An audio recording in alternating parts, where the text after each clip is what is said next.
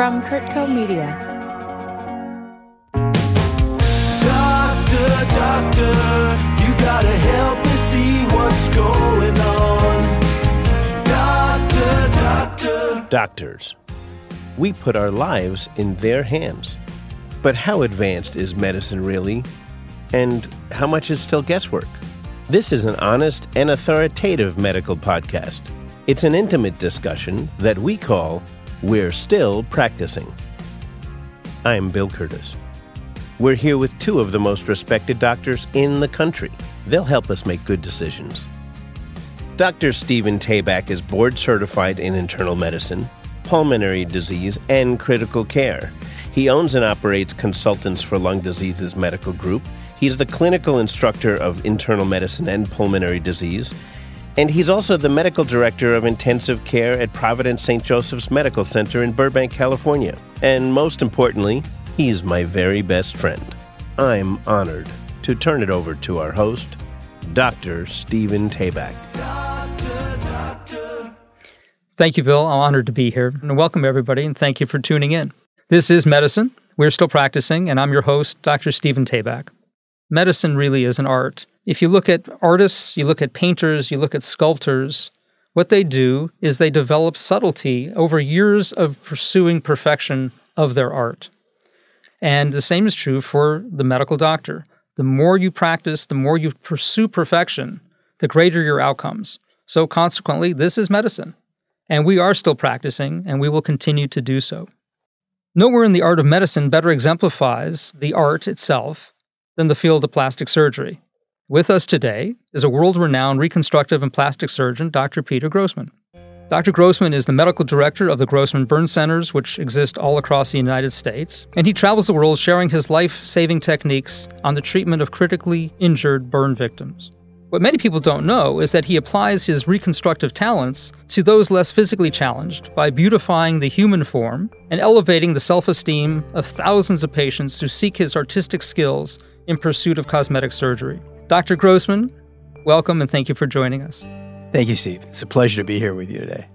So tell me, what is your passion in your fields of both burn and plastic surgery? You know, I'm very lucky in that I enjoy what I do. I will tell you that my passion as a burn surgeon is to be able to deliver something to patients that not every other physician can do. And it's a challenging field because you're dealing with patients and family members who are going through such emotional turmoil and physical pain. And to be in the middle of that, to be able to navigate them through this very terrible period in their lives and do it in a way that can be not just successful for them through the immediate hospitalization, but through their follow-up and have a role in their lives for a period of time, gives me a sense of significance that I can positively affect people. And I'm proud to be a part of the team of people who do that. You know, Peter, I want to tell you a quick story. I want you to picture a family in an airport food court pushing along a tray of about a half a dozen large, boiling hot coffees. When their beautiful little 2-year-old girl reaches up to the tray because she wants to play and pulls down these hot coffees all over her. That girl and her mom live in the Grossman Burn Center for about 2 weeks, have skin grafts, have a variety of procedures. And I wanted you to know that that girl is Chelsea, who's our photographer today, who is my daughter. And I absolutely love you and your dad for allowing her to look as stunning today as she looks. Thank you. Wow. That's, I have to take a second because it makes me feel very emotional to hear that. And I was totally surprised to hear that. It's interesting. When I met Chelsea today, I go, you look familiar, but not from when she was 2 years old. But she's obviously a very beautiful, talented woman. And to have had any small part in making her continue to be a part of your wonderful family, that it really is what healthcare and medicine is about. So thank you very much. Your family has done important stuff for all of us for some time, and we appreciate it. Very few people can imagine the trauma that someone has to go through when they're severely burned. There are very few things that are as painful to go through physically, as painful to go through emotionally, because what you think about when you're going through this process is, how am I going to get through this? How am I going to look? How am I going to be perceived by my family, by my friends, by my coworkers? It's not only a physical trauma, but an emotional trauma as well. The bottom line is we all want to feel accepted in society, and we all want to feel normal. And whether we like it or not, there is a sense of social ostracism from someone who looks different because of a disfigurement. So for our team, and for me in particular, it's how can we utilize our tools that we learn in our education in medicine to try to get people to reach their optimal outcomes. And to do that, it's a team approach. It's to try to use our medical doctors, our intensivists, and our surgeons. And as a surgeon, and particularly as a plastic surgeon, my goal is to try to make sure the patients can stay with me long enough so that I can get them to feel good about themselves. And that's where the bridge is from burn reconstruction to aesthetic surgery. Ultimately, aesthetic surgery is about making people look as good as possible because they want to feel good about themselves. You can say this is a sense of vanity, but in reality, all of us want to feel good, and we want to look good and make ourselves feel happy. And I find very little differentiation between my burn patients who want to achieve that and my cosmetic patients who want to achieve that. So let's talk about the dichotomy of what you do, because most cosmetic surgeons out there, I hate to say this, but it's known as a big money field, and obviously beautifying the human form and raising self-esteem, which is a very important part, I think, of what you do, the psychological aspects, especially in our materialistic, maybe semi-superficial world. Certainly one can see the benefit and the attributes of what you do. But very few plastic reconstructive surgeons devote so much of their time to burn work. If you had to choose, is there one side you like better than the other, or is it just that this well-rounds you and you wouldn't give up either one for anything? That's a very good question.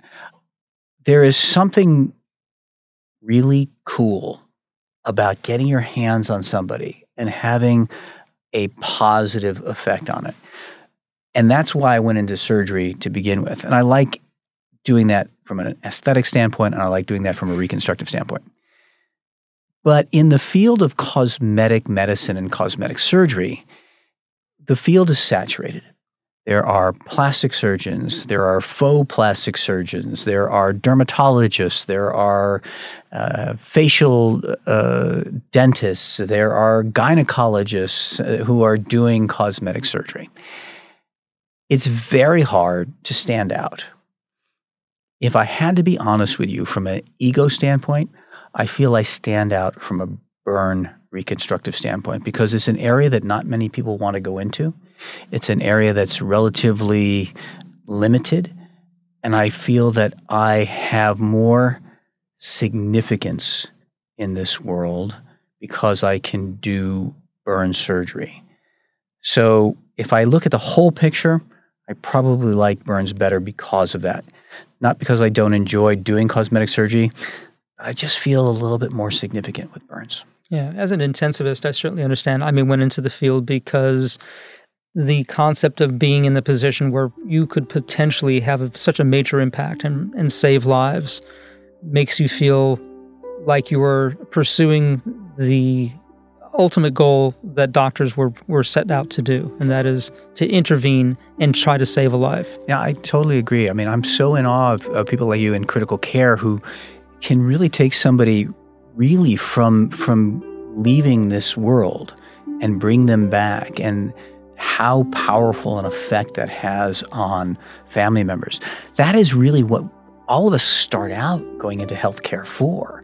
And sometimes the economics sidetracks us, and I'm not saying that's bad or good, but the bottom line is when we go into healthcare, we won't go into medicine, we want to help people. And when you can really help somebody and help their families and save lives, it's a pretty awesome experience. Right. Also a very humbling experience, though, right? Very humbling. I think you find out what you don't know. And I think that that's a very good point, is that for every person that we bring back or we have a significant positive outcome for, I think all of us in our head play that scene over and over again when we didn't do as good a job as we had hoped to do.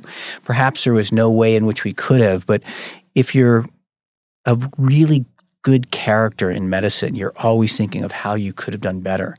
And that plays a role in your head over and over again. And I think to a certain extent motivates us to continue to be better and better physicians. Yeah, definitely. I agree with you. So, Steve, just for a second, what's the difference between what you do in the triage and critical care moment and in your ICU that is different than a robot will do sometime in the near future? Well, it's an interesting question because, I mean, if artificial intelligence could get good enough, it's possible they could supplant human beings. But I was thinking about this actually on my drive over here today. And that is, there is a certain subtlety that goes along with the two things. There's a certain subtlety that goes into amalgamating all the information that you're getting based on the science, based on what you've learned and what you've read, and formulating that into a likelihood that your diagnosis is correct and taking it in the context of the patient's background, the patient's medical history, the patient's wishes. Well, isn't it more likely that a IBM Watson will get those calculations more correct than a doctor? It's an interesting question because I was thinking that exactly. And so let's say somebody comes in and they're critically ill and they have a lung abscess. They've been smoking most of their lives. They're at the age where they're at high risk of cancer. Statistically speaking, this lesion in their lung that we're seeing on CAT scan is most likely a cancer. But if you take it in the context of the fact that the patient is having a fever, the fact that they're hypotensive, consistent with something that we deal with on a regular basis called septic shock, and knowing that maybe the patient has poor dental hygiene, which lends itself to lung abscesses, I think the human element can look at this and pull it together and realize that people with bad teeth, people might have an alcohol problem, they may be aspirating, and this lends itself to an abscess, whereas the computer might kick this out, that this is a tumor that you need to remove. When in reality, what you need are antibiotics and some time, and you don't need to be aggressive. So there are times when the machines may not understand what we understand as humans. So it's still art more than science. I think it's a combination. At least as much art as it is science. I think it's as much art as it is science. You can't ignore either one of those sides. I think that there's going to be a combination of art and science and a sense of humanity that the machines are going to take a little bit more time to be able to acquire. I'm a big believer that AI ultimately will have an overall positive effect on healthcare and will make better decisions in almost all aspects. But the one thing that AI may not be able to do, and I think Steve was alluding to, is how do they relate to the family? If you have someone who is going to die, how do you tell that family? How does AI tell that family? There is an art. Wait a minute. You're saying that doctors have good bedside manner? Well, our hope. Dr. Grossman certainly does. Our hope is that we develop that. Or just better bedside manner than the robot. Sometimes yes, sometimes yes, sometimes no. But I think that the bedside manner is actually something that certain physicians, are excellent at, and really is a skill that all physicians should learn how to do, because we all are basic common denominators, that we all, care for our family and we all love the people who are dear to us, and losing them is something incredibly painful. And we're all human, and we have empathy, so we can easily put ourselves or a family member in that position. A lot of times when you're training younger people, you'll say, if this was your grandmother, if this was your father, would you do this? Is this what you would do? Is this how you would say it? And as long as you can put yourself or your family in that position, you're always on track.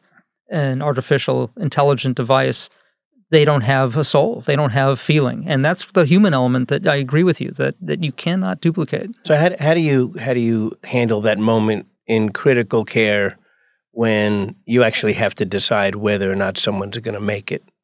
It's an interesting question. The issue isn't First of all, there's experience, and that can tell you, based on this particular illness, having been in this position for several times, you know the trajectory. You get a sense of what the trajectory is. More often than not, it's not so much that you're telling the family that they're not going to make it, because that actually is kind of black and white. When you have something so catastrophic, in some ways it makes it easier to proclaim, and if you can proclaim that, the family can digest it. The more difficult element is when you have somebody that is so critically ill that multiple organs have failed, and you know statistically their chances of surviving are very low. And now the more difficult discussion that you have to have with family, and to me, always the crux of that decision is you have to present it in the light that if your loved one was here, talking to us, able to understand what they were going through, what would your loved one want? In other words, we're going to say that your loved one has multiple organs that are failing. There is a good chance they're not going to survive, but I can't guarantee that they're not going to survive.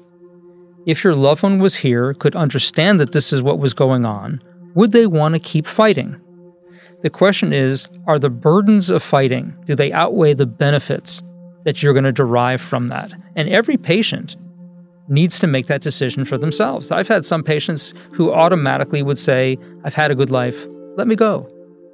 Other patients say, no, you know what? My father lived to 108 and I was doing fine up until this time, doc, I want to keep going. And many times, and usually, the patient can't speak for him or herself because they're so sick. And that's the trauma, is that you have to present it to the family, and you tell the family, I need you to tell me not what you would want, because nobody wants to say goodbye to mom or dad. You have to tell me what your father would want or your mother would want that's in the bed, because they can't articulate what they want. I need you to be the surrogate for them and tell me what they would want, because you know them better than I. And Peter, do you find yourself in that role? I do, quite often. And by the way, I think what you just said, Steve, is very That's pretty profound. Profound, and something that actually I want to take away from you at this setting. Oftentimes, we'll have somebody who is statistically at a point where their survival is going to be very limited. If someone is burned at 80 or 90% of their total body surface area, and if they're young, they may survive for a prolonged period of time because their heart is healthy. But ultimately, the sequelae or consequences of the burn injury lead to multi-system organ failure and infection. And we know that statistically, they probably won't survive. So there's lots of resources and, unfortunately, lots of pain inflicted in my profession and taking patients to the OR and basically skinning them to get rid of the unhealthy tissue that puts them through enormous trauma that you'd rather not do if you know that statistically they can't survive. So you have to talk to family members and see where they're at and what does the individual who is injured, what do they want? But it's very hard for family members because there's a part of their own personal feelings of loss that they sometimes put ahead of the individual who's going through the pain and suffering. Well, it's heartbreaking, Peter. It's amazing that you can deal with managing such acute care as well as the emotions of helping a family deal with it. Changing up just a bit here, do health insurance issues affect the care you can give a burn patient? There's a difference between acute burn care and reconstructive burn care. An acute burn injury is something that happens right then. When somebody is first initially burned, when their skin is going through a transition, when their body is going through a transition, and the effects of the burn injury are affecting them immediately, as opposed to the long-term effects of scarring and disfigurement and dysfunction. For anybody who's initially burned, they're going to be able to go to an emergency department and, if decided upon by the person evaluating them, sent to a higher level of care to a burn center. When they go to a burn center, they are going to have the same level of care, whether they have zero insurance, state or federal insurance, or private insurance. Whatever we might think about our healthcare system today in the United States, everybody does have access. We may not have choice of where we go, but we have access. When I take care of someone who is burned, we're going to take care of them as aggressively as we would any individual regardless of care. That's not the same as once they leave the hospital and need their follow-up care.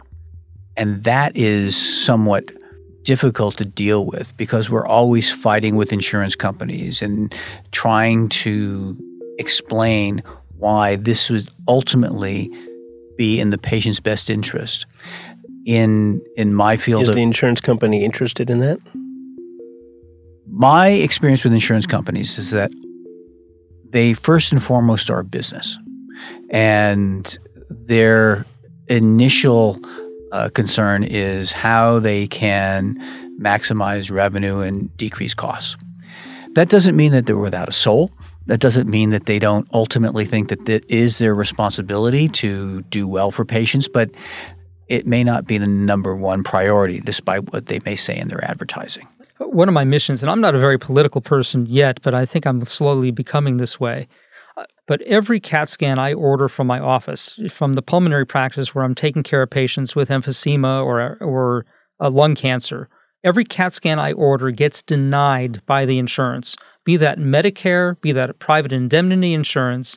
But the purpose for the denial is to force me to undergo a peer-to-peer discussion to justify the test that I'm ordering. Consequently, I have to get on the phone. I'm invariably put on hold for 10 minutes. I speak to somebody who finds out why I'm on hold and what I'm trying to do. I'm put on hold for another 5 to 10 minutes so that I can speak to somebody who is considered, quote unquote, my peer. And I have to state my case and claim as to why I want this CAT scan on this individual who has a large mass in their lung. Now, in days gone by, you could just order this test. What is the purpose of the peer-to-peer is that most doctors don't have time to get on the phone.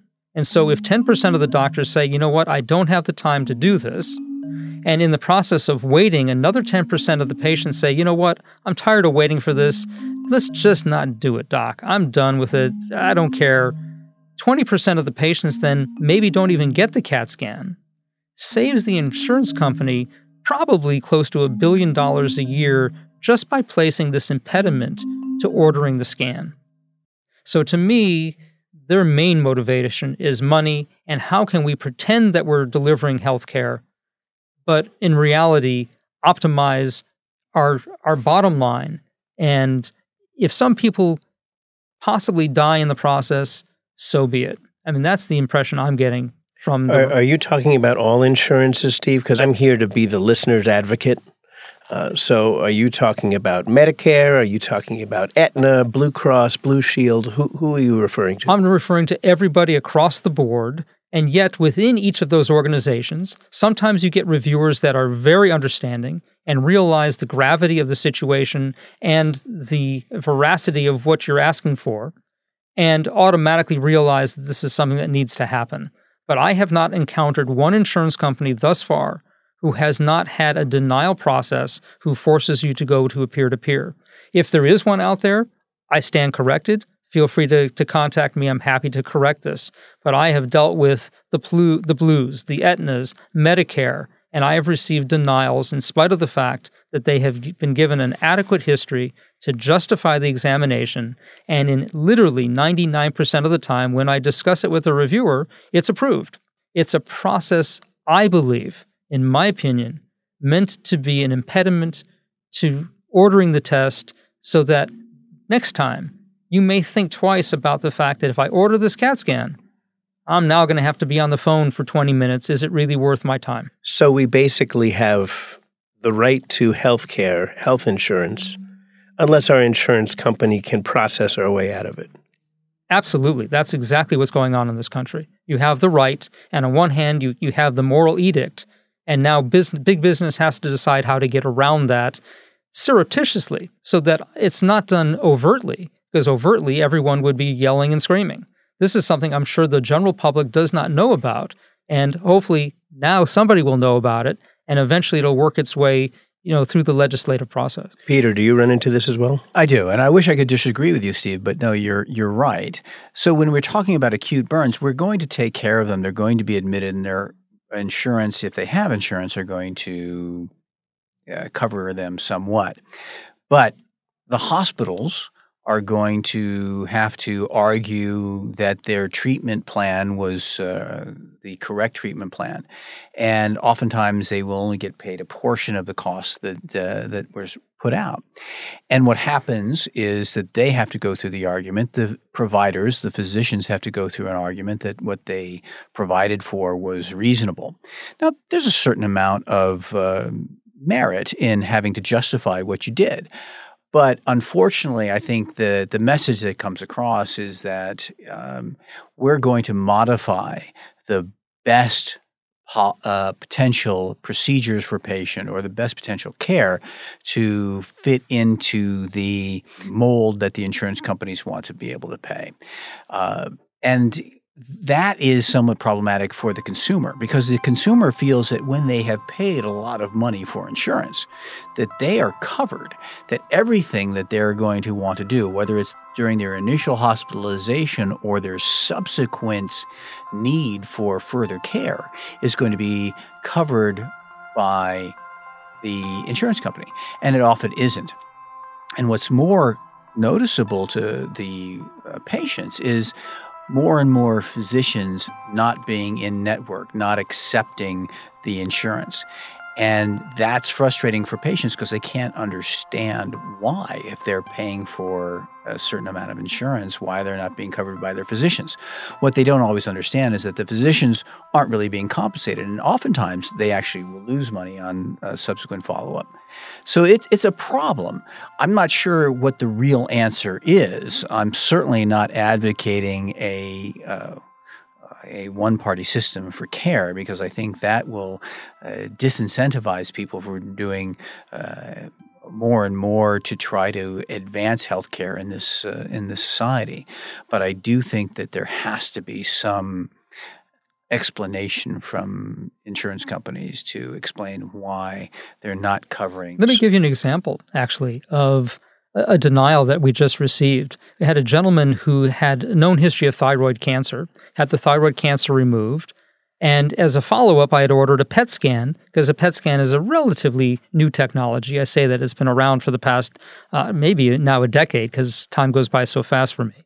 But we'd recommended a PET scan, and the reviewer said, no, this patient really needs a thyroid scan. If it was thyroid cancer, before you move on to the next level, I want you to do a thyroid scan, which I had no problem doing. I said, you know what, that's actually probably a good idea. And the thyroid scan showed something suspicious, but now the radiologist and myself are both recommending a PET scan.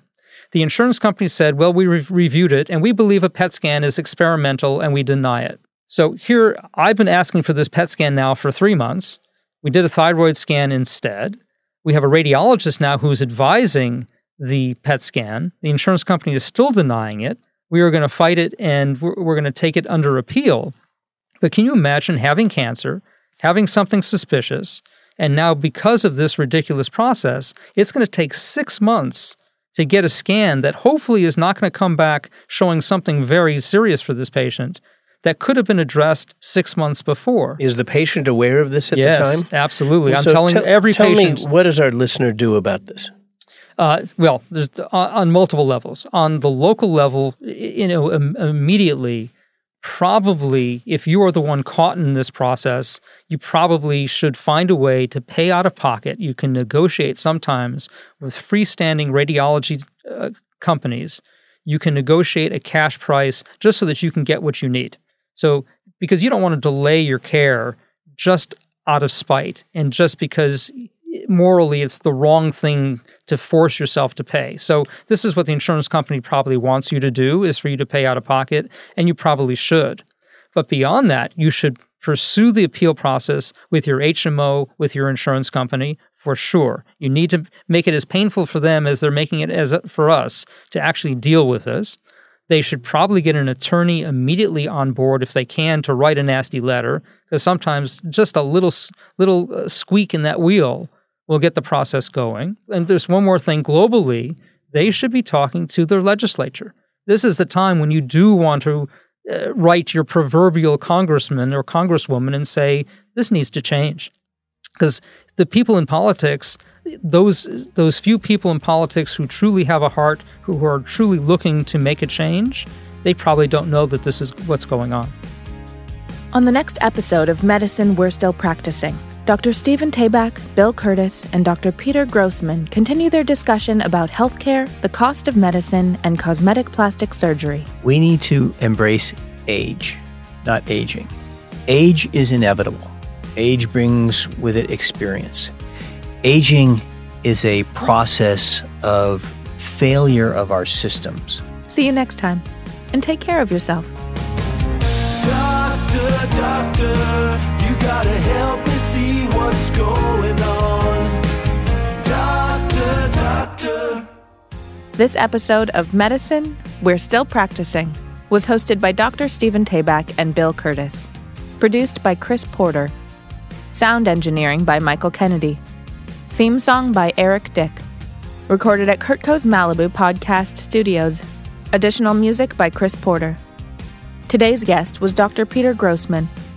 Be sure to subscribe, rate, and leave a review wherever you get your podcasts. Thanks for listening. Kurtco Media. Media for your mind.